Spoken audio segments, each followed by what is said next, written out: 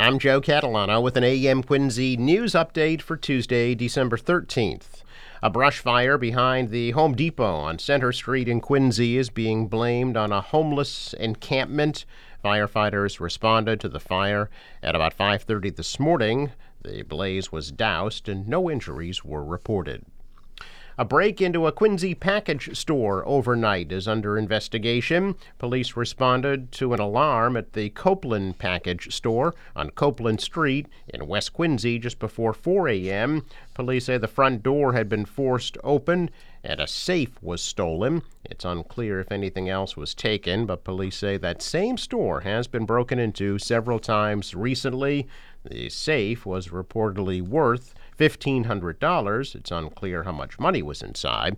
Damage to the front door was estimated at least $1,200. A young man says he was robbed while walking on Roberts Street in Quincy Sunday afternoon. The 19-year-old tells police a man approached him from behind at about 4:30 Sunday afternoon, grabbed his shoulder, and threatened to shoot him if he didn't turn over the camera that was hanging around his neck. The victim says he saw something that looked like the barrel of a gun protruding from the suspect's jacket pocket. Suspect allowed the victim to remove the memory card from the camera before the suspect took the camera and fled on foot toward Water Street and Copeland Street. Suspect described as a skinny black male, 25 to 35 years old, with a thick beard and wearing a blue puffy jacket and black hat. Police are checking video surveillance in the area. The Quincy Zoning Board of Appeals will meet today at 6 p.m. in the first floor Boards and Commissions room at Old City Hall. Officials will continue to discuss a plan for a 3-story, 8-unit residential building at 201 Copeland Street and several other new developments. An open house will be held at Quincy High School today at 6 p.m. for 8th graders and their parents. North Quincy High will hold an open house Thursday at 6 p.m. 8th graders and their parents are invited to both as they decide which high school to attend next year. The public is invited to a Christmas gathering today from 6:30 to 7:30 at the Creche at the Hancock Adams Common in Quincy Center. The event will include Christmas carols and Christmas prayers.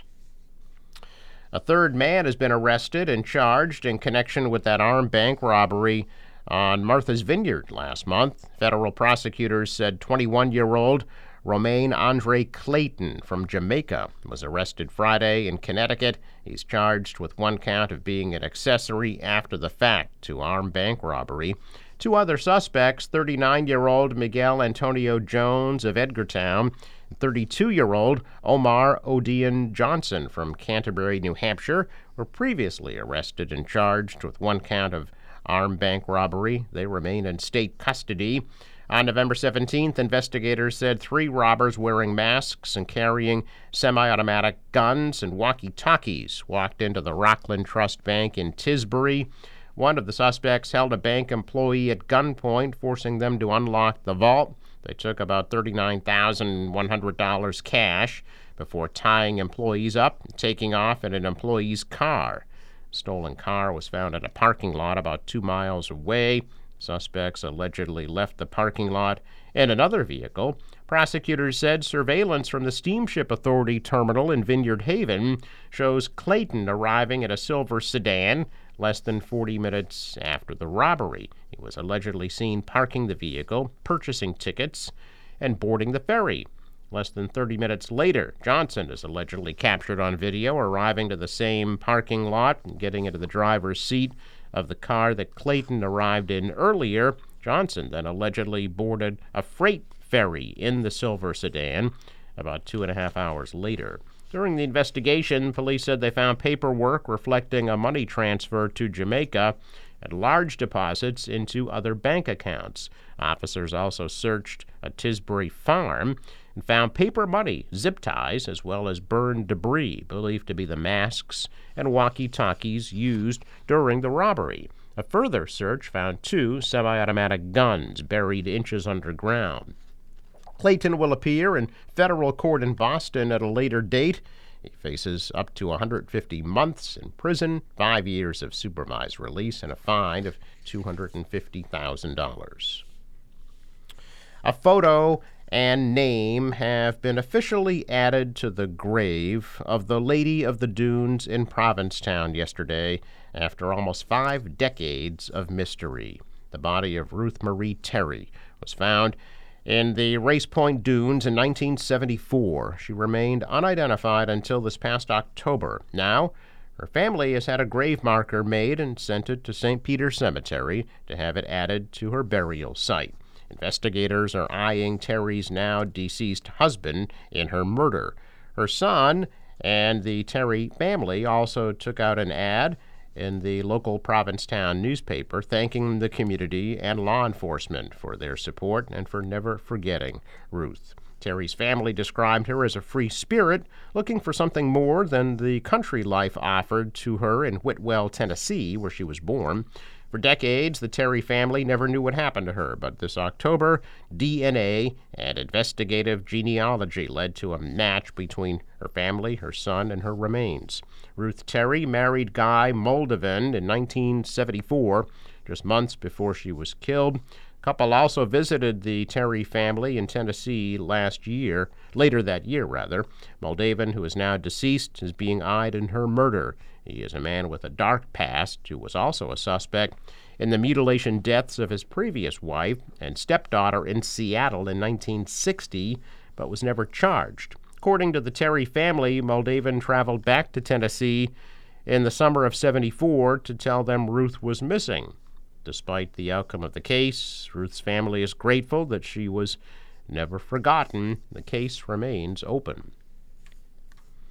Massachusetts stands to receive $230 million under agreements reached with CVS and Walgreens, resolving allegations that the companies contributed to the opioid crisis by failing to properly oversee the dispensing of opioids at their stores. Attorney General Maura Healey announced the agreement yesterday, and it is part of a multi-state deal totaling $10.7 billion.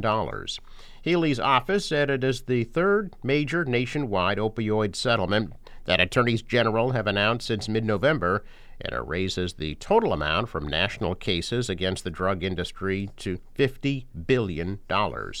Settlements with Walmart, Teva Pharmaceuticals, and Allergan were announced in November, and Massachusetts was due $500 million under a $26 billion resolution with opioid distributors and Johnson & Johnson, which was announced in July. CVS has agreed to pay $5 billion over 10 years. Walgreens has agreed to pay $5.7 billion over 15 years.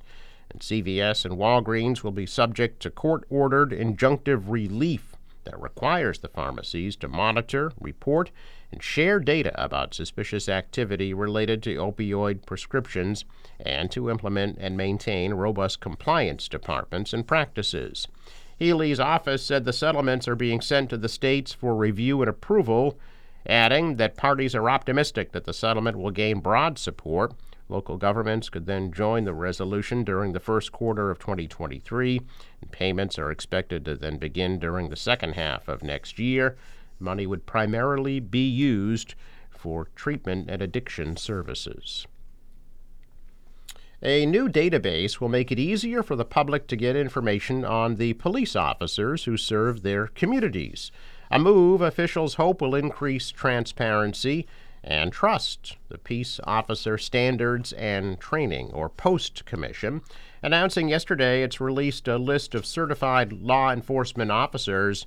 The first iteration of the database includes information on 8,225 officers with last names A through H and 1,094 officers who have graduated from academies since December 1st of 2021. There are 9,322 records contributed from 431 different agencies. The Post Commission was established as part of 2020 police accountability and criminal justice reforms. It aims to create trust between the public and law enforcement. Under the law that created the commission, all police officers in Massachusetts must be certified and then recertified on a 3-year cycle based on their last names. Officers with the last name starting with the letters A through H needed to apply for recertification by July 1st. The recertification process is ongoing. The commission also creates a process for decertification, suspension, or reprimand for certain forms of misconduct. In just a month, Massachusetts sports fans will be able to walk into a local casino and place wagers on their teams. This week, the Mass Gaming Commission is considering whether to allow MGM Springfield and Plainridge Park to run sports books, but Encore Boston Harbor is already preparing. So far, Encore is the only outfit in the state with a sports betting license. There will be walk-up windows and digital kiosks running in time for the Super Bowl. The Mass Gaming Commission held a virtual meeting yesterday morning for the public to weigh in, but quickly shut it down when nobody from the public logged on. In the next couple of weeks, the commission plans to consider whether to allow certain online betting companies to partner with casinos and run inside those venues. The commission plans to license other companies operating exclusively online just in time for the March Madness basketball tournament. Check of business news this morning. Stocks were higher. The Dow up 59. The Nasdaq rose 24, and the S&P added 6. Asian stocks were also higher. The dollar was flat. The euro rose. Oil at $74 a barrel. In sports, big win for the Patriots out in Arizona. Last night beat the Cardinals 27-13. Celtics lost in L.A. 93-113. They'll take on the Lakers on the West Coast tonight at 10 o'clock. Bruins are home tonight against the Islanders at 7. The National Weather Service forecast today, mostly sunny at a high 41. Tonight, scattered clouds, a low of 20. Tomorrow, maybe some snow showers, breezy, and a high 39. Cloudy 41 on Thursday, and maybe a wintry mix on Friday, the high of 40 degrees. For the boater, waves about a foot, northwest wind, could gust to 25, and a high tide right after 2:30 this afternoon. Sunrise 7:04, set at 4:11. I'm Joe Catalano with an AM Quincy news update for Tuesday, December 13th.